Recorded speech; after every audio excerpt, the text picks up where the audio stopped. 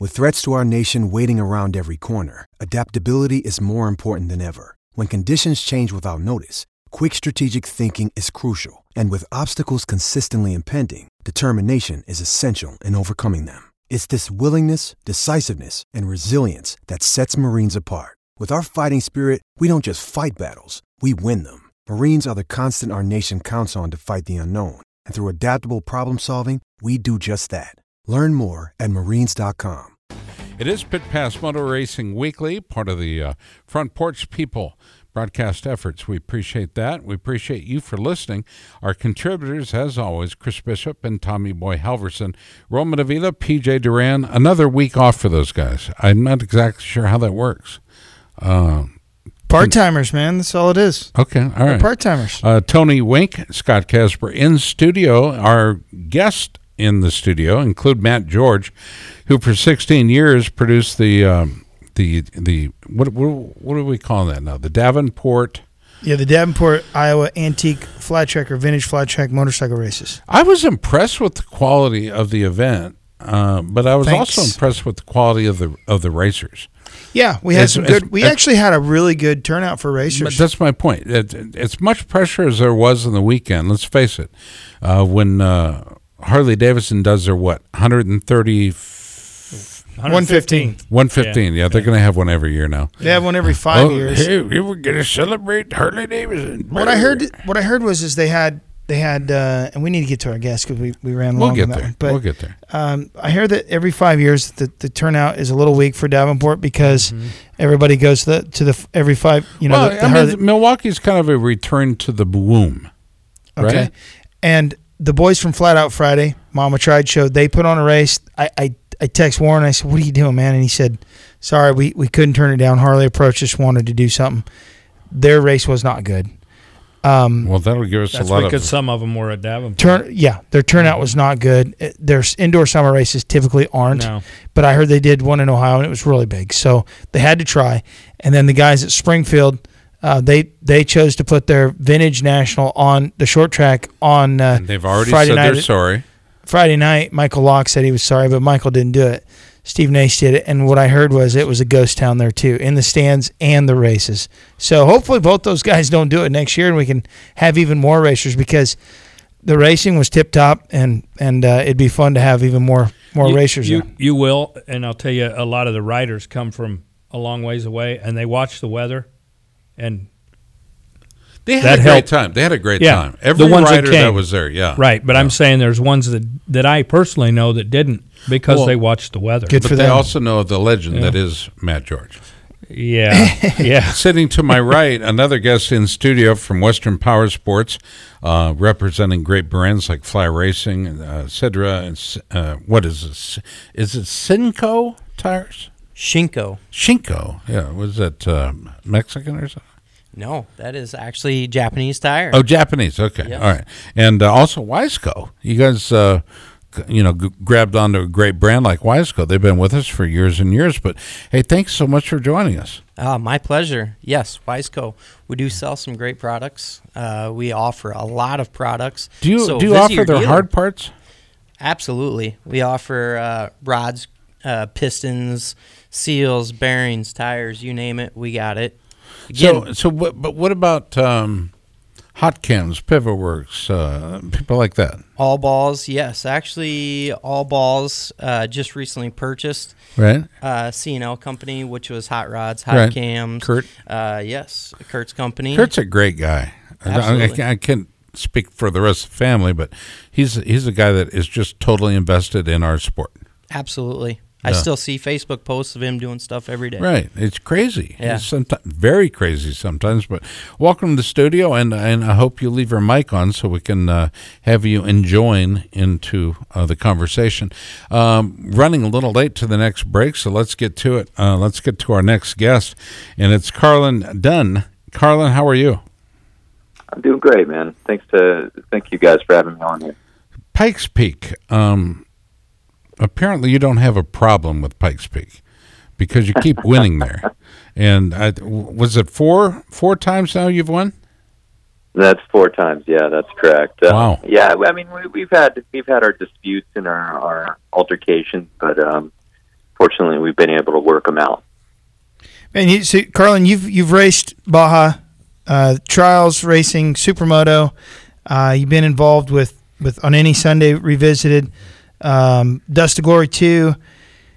But this you've been around for a long time. You started racing Pikes Peak in 2011.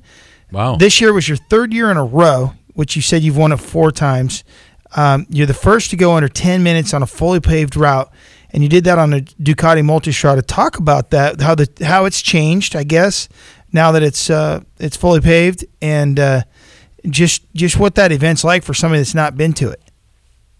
Yeah, totally. So, I mean, we've all heard of Pikes Peak, and it's the second oldest race in America. You know, it's very much American, and you know, I thought I knew it until I went to go pit for a friend of mine one day. I kind of got suckered into going out there and holding the umbrella for my friend Greg Tracy, who eventually became my teammate on Ducati, and I was just floored. I couldn't believe it. And that back then, that was 2008. That race was half dirt, half street.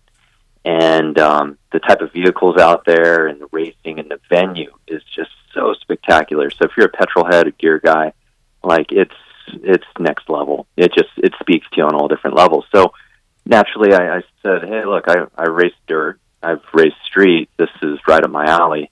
I got to come back and do this. And unfortunately it took me a few years to get back, but in 2011 I took a crack at it.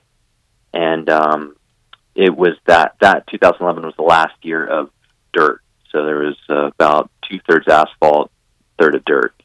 And we took a Ducati Multistrada up there that year, and we were able to win it and set the all-time record in the dirt. And so that was a pretty special one. And sometimes that's overlooked because the following year in 2012 we came back when it was all asphalt, and we're the first bike to go under 10 minutes. But that first year I did it when it was still dirt, that was pretty special. I mean, that one holds a special place in my heart because it was a whole different ball game back then. How dangerous is this race? I mean, it's pretty dangerous. There's no runoffs. 156 turns, I say about 75 of them have zero runoff and a good 200 to 500 foot drop on the side of it. So there's a gravel trap, but it's about 500 feet off the cliff. It's risky business, but you got to go there and have a certain respect for it. You know, you see in closed course competition, those guys make those last lap, just Hail Mary. You see Marquez run up the inside of somebody, and you're like, oh, it's going to do it.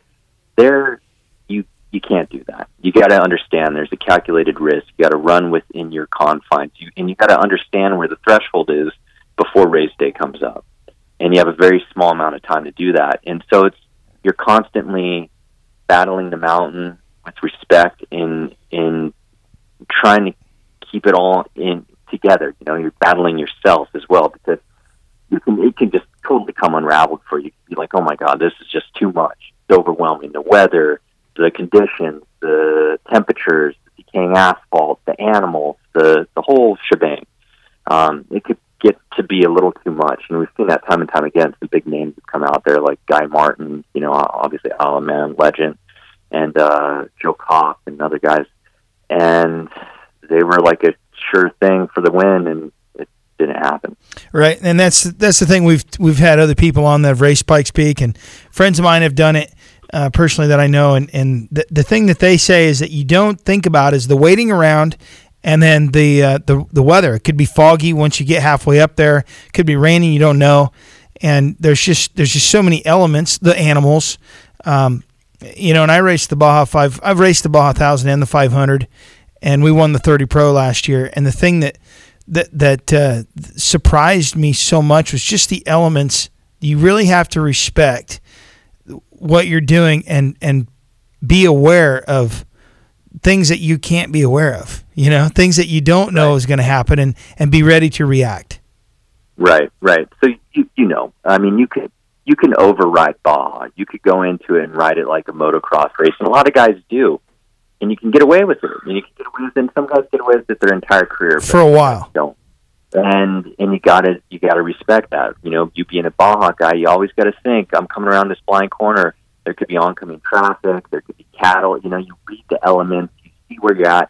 You're looking up in the sky. You're looking around. It's not just that singular pinpoint focus straightforward. It's not like you have 15 controlled corners that are going to be the same every time. And it's like, right. You have to keep that in the back of your mind and respect it. You respect Baja, same thing. You got to respect Pikes Peak. So, Carlin, when I was pre-running, I did a lot of pre-running, and last year, I just wanted to be prepared for it. And the guy that put it together, Robert Hansen, he was, I guess, team manager or whatever you want to call him.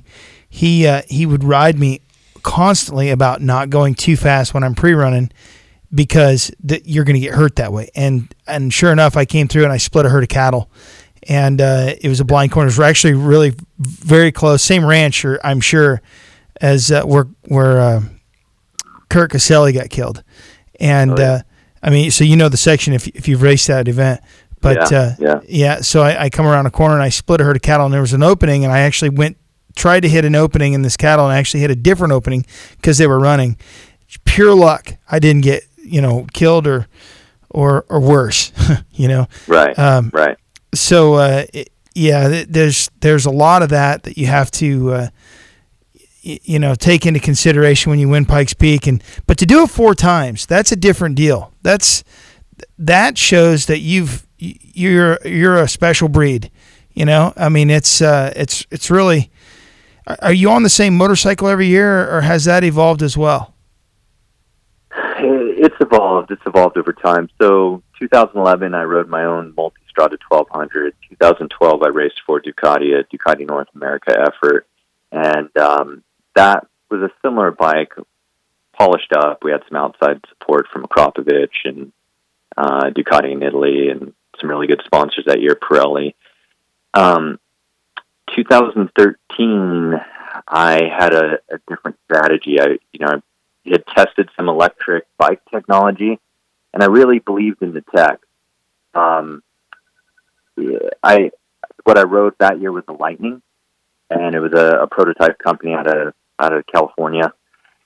And the bike was spectacular, but it needed a ton of refinement. So we worked for about a year to come up with something that was a little more formidable, and we won it on an electric bike.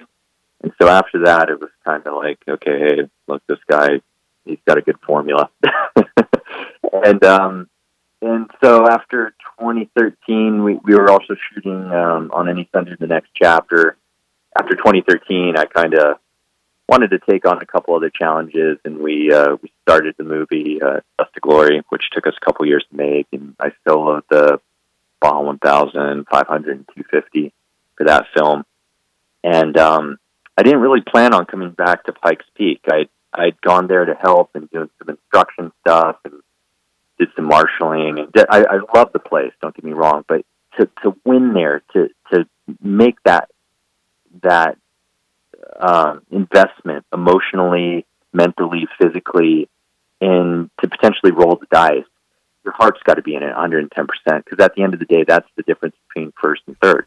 You got or getting hurt so bad, or getting hurt. Yeah, I mean, yeah. You just got to be for that entire race week. You have to just be so focused and compartmentalized, and just there's so much to it. There's a big formula there, and I just I'd gone there and kind of done my thing, and I was like, well, I don't know if I want to go back and race, but I was over in Italy for some business, and the CEO of Ducati, Claudio Domenicali, was there, and he grabbed me in typical Italian. He's so emotional. He's like, this race means so much to me, and this and that, and the company, and blah blah blah. And, we'd love for you to go race again, but we want you to do it.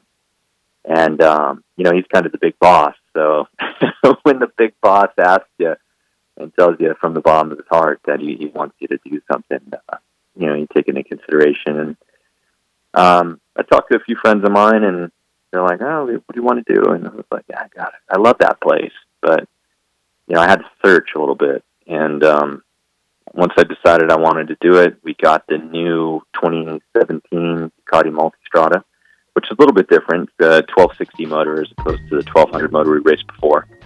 And we started whittling away at it. And really, at the end of the day, there's not a ton of stuff you can do to that bike. And the bike's so kick-ass right out of the box. You take off all the stuff you don't need, the typical stuff, the lights and the license plate holder and pillion pegs, stuff like that. But really at the end of the day, we stiffened up the suspension, we spruced up the bike a little bit, and ran it. Are you going back? Final question. It's always the question after you get done. Yeah, yeah. Always the question. And almost every year, I'm like, that's it, I'm done. But I'm sure in a couple months, I'll start to get the itch again. Oh yeah. Carlin Dunne, it's been a pleasure having you on. We appreciate it. Good job. Absolutely. Anytime, guys. Thank you. All right, we're going to take a break. Pit Pass is brought to you in part by Racetech, the science of suspension. For nearly 30 years, Racetech has been producing the highest quality suspension components and tools, including gold valves for most types of motorcycles and ATVs. You can visit their website at racetech.com. We're going to be right back with Shayna Texer. This is Pit Pass. Stay tuned. Without the ones like you, who work tirelessly to keep things running, everything would suddenly stop. Hospitals, factories, schools, and power plants, they all depend on you. No matter the weather, emergency, or time of day, you're the ones who get it done. At Grainger, we're here for you with professional-grade industrial supplies. Count on real-time product availability and fast delivery. Call, click Grainger.com, or just stop by. Grainger, for the ones who get it done.